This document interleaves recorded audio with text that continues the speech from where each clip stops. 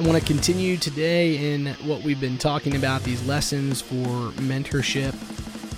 And we've been looking at this mentorship between Paul and Timothy. It's I think it's just one of the most exciting accounts that we can kind of dig into and read through. And today's a little bit unique because I want to talk to or discuss this idea of the significance of mentors knowing their gifts and being willing to serve no matter the cost. Okay, let me say that again. The significance of mentors knowing their gifts and being willing to serve no matter the cost. And it kind of comes from 2 Timothy chapter 1, verse 11. Again, this is Paul to Timothy. He says, "And of this gospel I was appointed a herald and an apostle and a teacher. That is why I am suffering as I am." Now, you got to kind of dig into this a little bit more, but as I read that just recently, I paused there for whatever reason, and I realized that, Paul knew his gifts. He basically says it here, right? I was appointed a herald and an apostle and a teacher. And that is why I am suffering as I am. And so I just thought about this mentorship. Paul here is very confident in his gift set. And he says, this is why I'm suffering. I know who I am, and that's why I'm suffering. And so I think there's a huge lesson to take away here for mentors, number one. And then proteges, we've got to we have a role in this as well. But mentors know their gifts, and they're willing to serve no matter the cost. So mentors, why am I sharing this?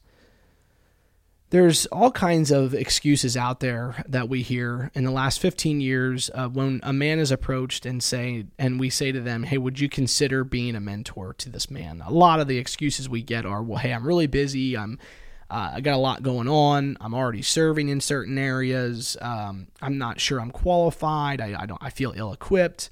I'm not confident. I've got my own issues going on. I've got my own problems. I don't feel like I can offer a whole lot. What do I do as a mentor?" Right?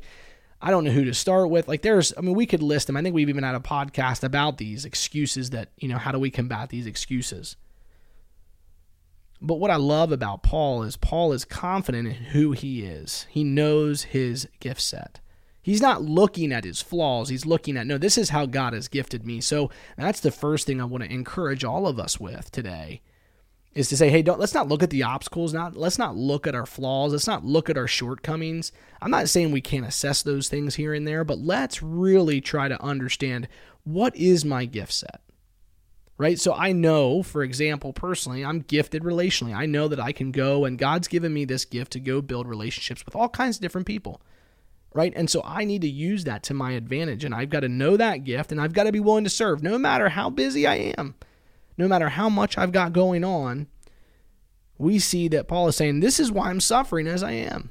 So we might not always feel like it. We might not always be we might not always experience success and joy and satisfaction. It might get hard sometimes.